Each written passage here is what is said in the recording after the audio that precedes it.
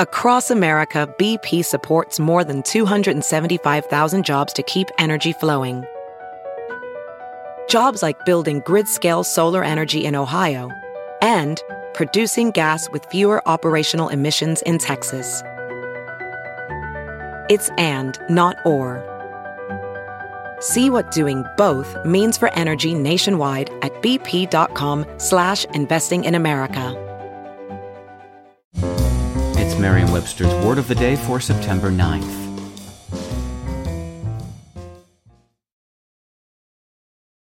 Today's word is disport, spelled D-I-S-P-O-R-T. Disport is a verb that means to divert or amuse. It can also mean to display or to amuse oneself in light or lively fashion, to frolic. Here's the word used in a sentence from Vanity Fair by William Makepeace Thackeray.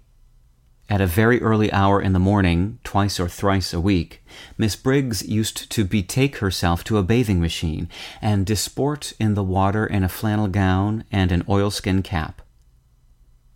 Geoffrey Chaucer was one of the earliest writers to amuse the reading public with the verb disport. Chaucer and his contemporaries carried the word into English from Anglo-French, adapting it from disporter, meaning to carry away, to comfort or entertain.